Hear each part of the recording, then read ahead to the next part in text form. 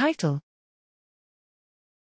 Bioinformatic Identification of ClpI, a distinct class of ClpI unfoldases in Actinomycetota. Abstract: All clades of bacteria possess HSP100/ClpI family unfoldase enzymes that contribute to aspects of protein quality control. In Actinomycetota, these include ClpB, which functions as an independent chaperone and disaggregase, and ClpC, which cooperates with the ClpP1P2 peptidase to carry out regulated proteolysis of plant proteins. We initially sought to algorithmically catalog ClpI unfoldase orthologs from Actinomycetota into ClpB and ClpC categories.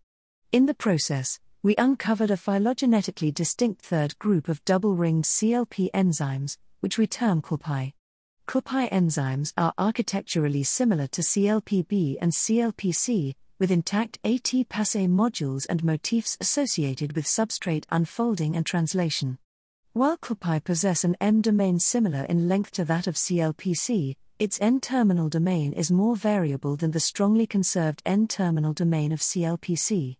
Surprisingly, ClpI sequences are divisible into subclasses that either possess or lack the LGF motifs required for stable assembly with ClpP1P2, suggesting distinct cellular roles.